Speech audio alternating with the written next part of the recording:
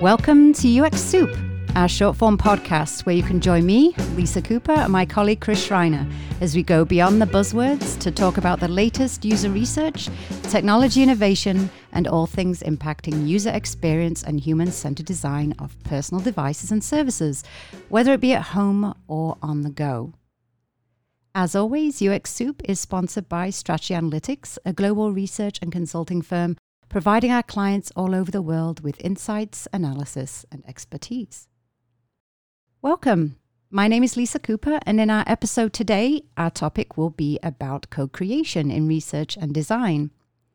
The term co-creation or participatory design is something we referred to in a previous episodes and is the ultimate in human-centered research, as we literally include those affected by the solutions we wish to create as part of the design team. So today I'll be sitting down with Karen Purcell. She's gone one step further in terms of human-centered research and design by placing representatives of underserved communities they wish to help in leadership roles on the research team. Karen works as a principal investigator at Cornell University's Lab of Ornithology on various projects, but today we'll be talking more specifically about the NOISE project. The NOISE project is funded by the National Science Foundation, and it seeks to co-create a mobile app for underserved communities to map out noise pollution in urban environments. Those co-created mobile apps will be used to help them understand impacts of noise pollution on their ecosystems and on their health and wellness, with the goal of creating sound refuges. At the same time as co-creating the app, the project seeks to co-create and fine-tune the process of leadership and inclusion of minorities in participatory citizen science research and design. So with that, I want to welcome Karen Purcell to the show. Welcome. Hi, Lisa. Thanks for having me. We have a lot to talk about today. I wonder if you could tell me briefly about how the NOISE project came to be and how historically underserved communities have been treated in the past by research groups. I am a principal investigator and I work very closely with 4 other principal investigators, but they belong to their respective communities in Atlanta, San Diego, Allentown, Pennsylvania, and in St. Paul, Minnesota. And each community is quite different. And it is their expertise that really is guiding the work that we're doing. And we are one small portion of the collaboration.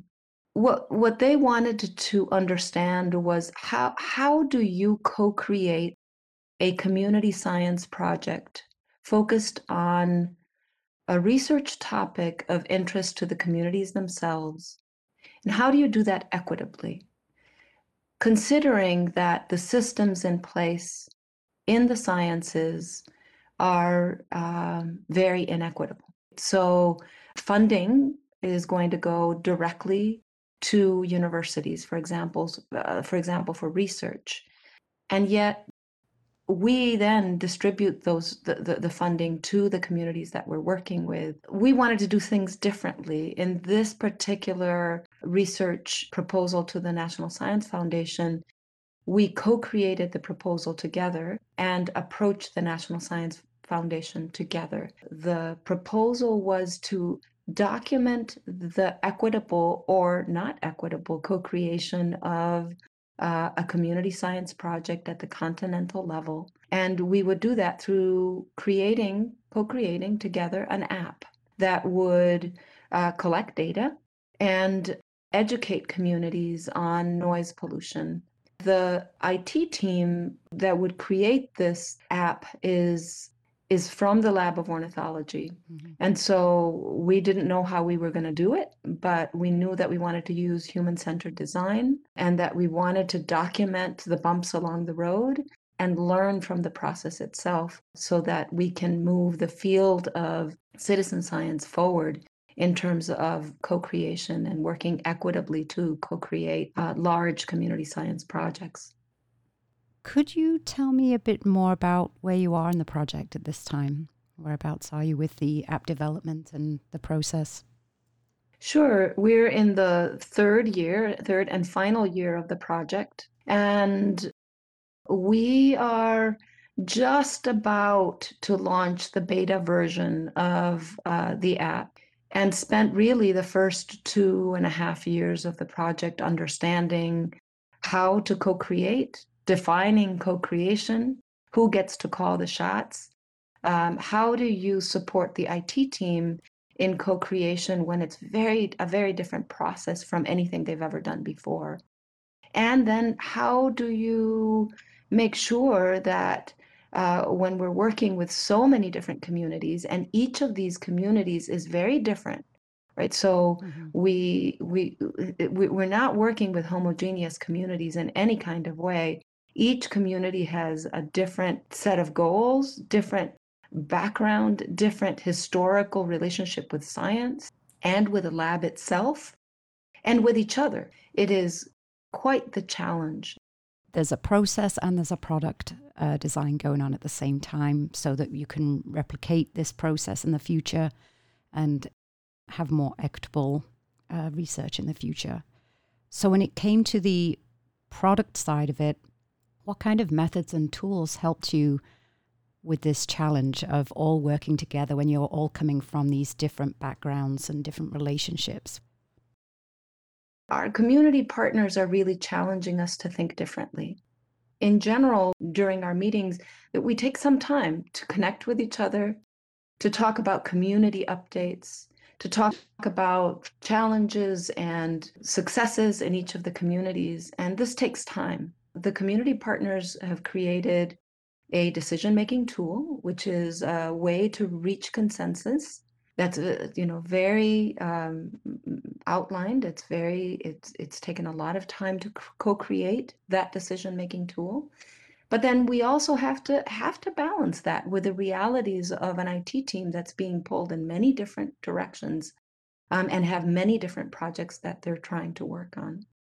So one of the processes that we put in place, this again was thanks to community partners that are brilliant leaders in this work, was something that we call the app working team, which holds a representative from the co-PIs, a representative from the lab, a representative from each stakeholder in the project has a different representative.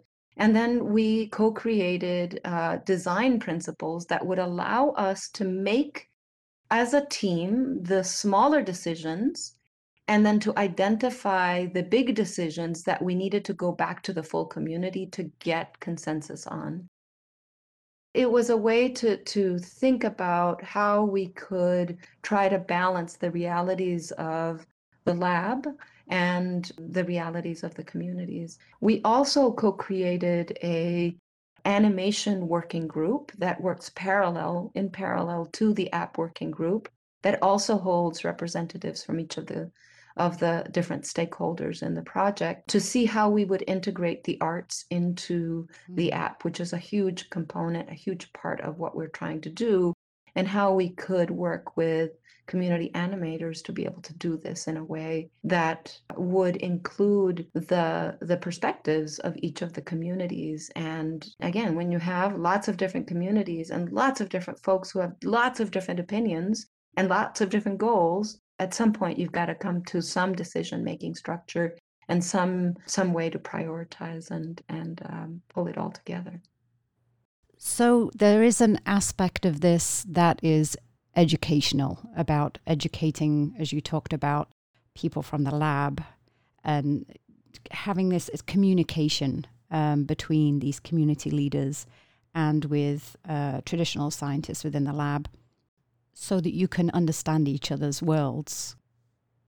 Yeah, and I think you said it beautifully, right? It is education, and usually when we think of education, we think of institutions, universities, right? Educating the public. Yeah. This is very different. This is about educating each other, right? Mm-hmm. Becoming more culturally competent at the lab so that we can better understand the communities that have been historically excluded from the sciences and whose communities, in many cases, have been used and abused by the sciences. Mm-hmm. And that history is quite present in the folks that are part of this project.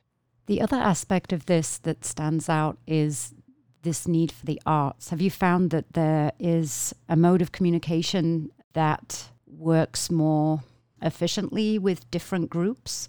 I would imagine that communication style is very different from the traditional projects within the lab. Very much so. And that's always been a priority. So accessible dissemination of research, accessible education, accessible communication. And one thing that's risen to the top has been the use of transmedia in communication, in dissemination, in sharing the results, and in sharing the educational content. When COVID hit, you're geographically apart. I was wondering how those face-to-face gatherings were replaced, especially when you're trying to design something like this app, and how being unable to be face-to-face and having to do, I assume you did video conferences, video calls, things like that, what impact that had, or did it not really impact you all at all? It was something that you just took in your stride. Each of the communities that participates in this project, we're spread quite far apart, right? There are folks all over the United States and every corner of the United States and in fact, Mexico and as well. And so we were used to meeting weekly, monthly, via teleconference. I think, that's just a part of our work together because meetings are hugely important. We don't make decisions in small groups. We make decisions as a whole. But the difference was that periodically it was essential to come together in person, to connect with each other, to work through differences, because there are differences. There are huge differences, different perspectives, different approaches.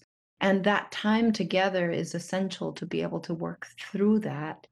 And it's really during the in-person times when we have done a lot of the work that guides us. All of those components of the project that are really the backbone of the project, all of those happened in person. They need to happen in person where you can see each other, where you can be with each other, where you can work through things. And that's been a challenge because we haven't been able to meet in person. Yeah, that's difficult. So what advice would you give to research and design groups if they wish to undertake something similar to this? I think that the key is working in equal partnership with communities, with the folks that you want to co-create with, right? We're not looking for feedback here, right? It's not about, hey, why don't you test this out? Mm-hmm. It's about the original ideation. It's about working through challenges together. It's about taking the time to listen and to listen to not just what's immediately needed for the development of the product, but it's also about the humans that are part of this work and what it is that the humans are going through, what it is that the people are going through, what it is that their communities are going through, how they're being impacted by current events, how they're being impacted historically by their relationship with the sciences and technology. To be able to work in this kind of way that where there is an equal exchange of expertise and knowledge and that equal respect, I think creates a very different kind of working environment that could be very frustrating to some, yet it has so much potential to really change the way that we do science and the way that we do technology. When it came to the design process, I imagine it's a bit of a different beast because you don't want the design team to create lots of ideas and put it forward to the team. You're wanting to create those ideas together. Was there a method or way that really helped the most in sharing ideas or coming up with the different prototypes for that design? All I can say is that that it was incredibly messy. That when we first started doing this work, there were so many ideas that we didn't know what to do with all of those ideas, right? So, Right. so what do you do with a whole bunch of different ideas? How do you pull them together? The IT team was frustrated, and there was also a lack of how do we communicate with each other, right? The IT team is used to using technical language because they tend to work within them, within a very insulated group. Yeah. And the community was, why are you using this language that we don't understand? Could you speak our language? So there were all kinds of tensions and messiness that came along with it. We tried doing interviews with each other. We tried big meetings and brainstorming meetings. We tried collecting ideas in a Google Doc that then we put into different buckets. There were so many different things that we tried. Eventually, what really helped was the last in-person meeting that we had, where we spent a good portion of a day working through ideas, putting them on the board, separating into 3 different groups, and prioritizing, with little stickies, and then developing themes. And we did this in 3 different separate groups, separate rooms. And then at the end of all that came together. And there's 2 things that happened that I thought were really remarkable. One is that this took a lot of work. It happened in separate rooms. And when we came together, we were so surprised to find that there were common themes that held across all of the different groups Yeah. that really helped us narrow down. That was really exciting. Yeah. And then one of our community members said, this was after a long day. It was in the evening. We were all tired and moments away from wrapping it up. And he said, I don't want to throw a wrench into this, but do we even need a nap? And it just threw everything into chaos. But that question, that constant questioning Yeah. and discussion was necessary. It was absolutely necessary to talk about that, because that's something that was on everybody's mind in terms of how difficult the process had been, and whether we really could come up with one app that would pull together everybody's hopes and desires for an app that would do what their communities were hoping to get out of it. That's interesting, because that's one of the benefits of including everyone in this process and co-creating it, is that you'll have a lot of ideas, but it was the thing that actually made it more difficult, but you overcame it. Right. By doing, again, in-person collaboration. That would have been much Yep. more difficult, I imagine, had you had to do that remotely via video. Absolutely. And also, again, I have to acknowledge the frustration of the IT team, Yeah. who is overwhelmed with all of these ideas. I could imagine if I were in their position, I don't have the training in communication and cultural competency and all of these things that are essential for this to be successful. And I have to be doing 10 different projects and maintaining for the rest of the lab. How do I manage this, and how do I manage my time, and how do we end up at the end of the project with something that nobody wants, because there's so many different folks pulling in so many different directions. And so it's a little terrifying, and yet also just so rewarding and so beautiful. And again, the processes that were put in place, the decision-making process that comes to full consensus, listening to everybody's voice Yeah. and acknowledging everybody's voice, the full process in terms of coming to those decisions, and in terms of really listening to everyone and considering everyone's thoughts, not just feedback, not here's an idea, do you like it? Yeah. It's really something very different that we're trying to do.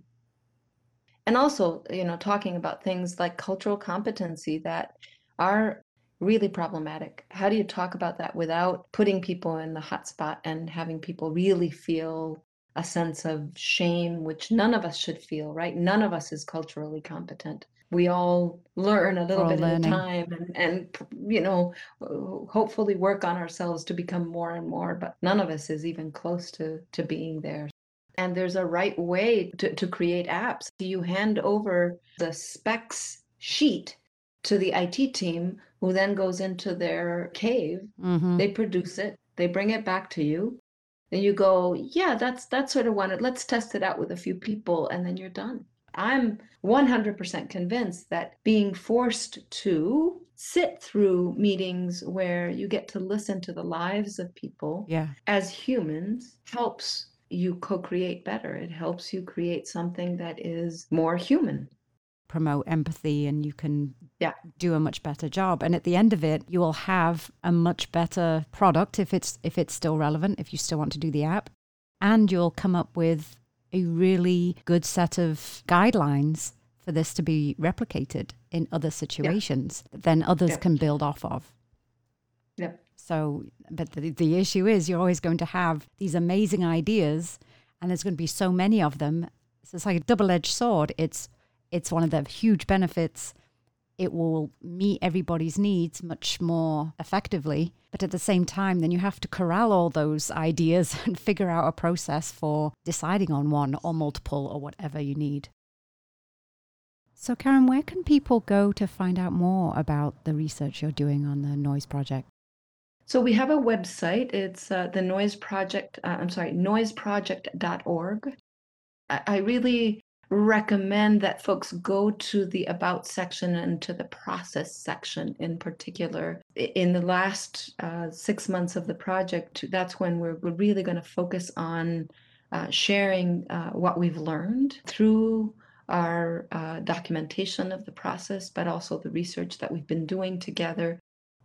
There are 2 workbooks in the resources side of the website that talk about and share some of the research that we've done in terms of equitable collaborations and how to do these kinds of projects. And I guess the one thing I would say is don't look for funding and start something without the community that you want to work with, right? Don't make sure that you're working side by side even before you look for the funding. Thank you so much, Karen. I could talk to you all day about this topic, but unfortunately, we have to go. But thank you for joining us today, and I wish you all the best of luck with the rest of the project. Well, thanks for having me, Lisa, and it was a pleasure to be here. Really fun. A reminder that UX Soup is presented, as always, by Strategy Analytics. Check out our latest user-focused insights at sa-ux.com. And please also remember to subscribe, like, or review UX Soup on your favorite podcasting platform or by visiting our show page at ux-soup.com. You can also visit the show page to follow myself or Chris on LinkedIn or Twitter. That's all for now. Thanks for listening.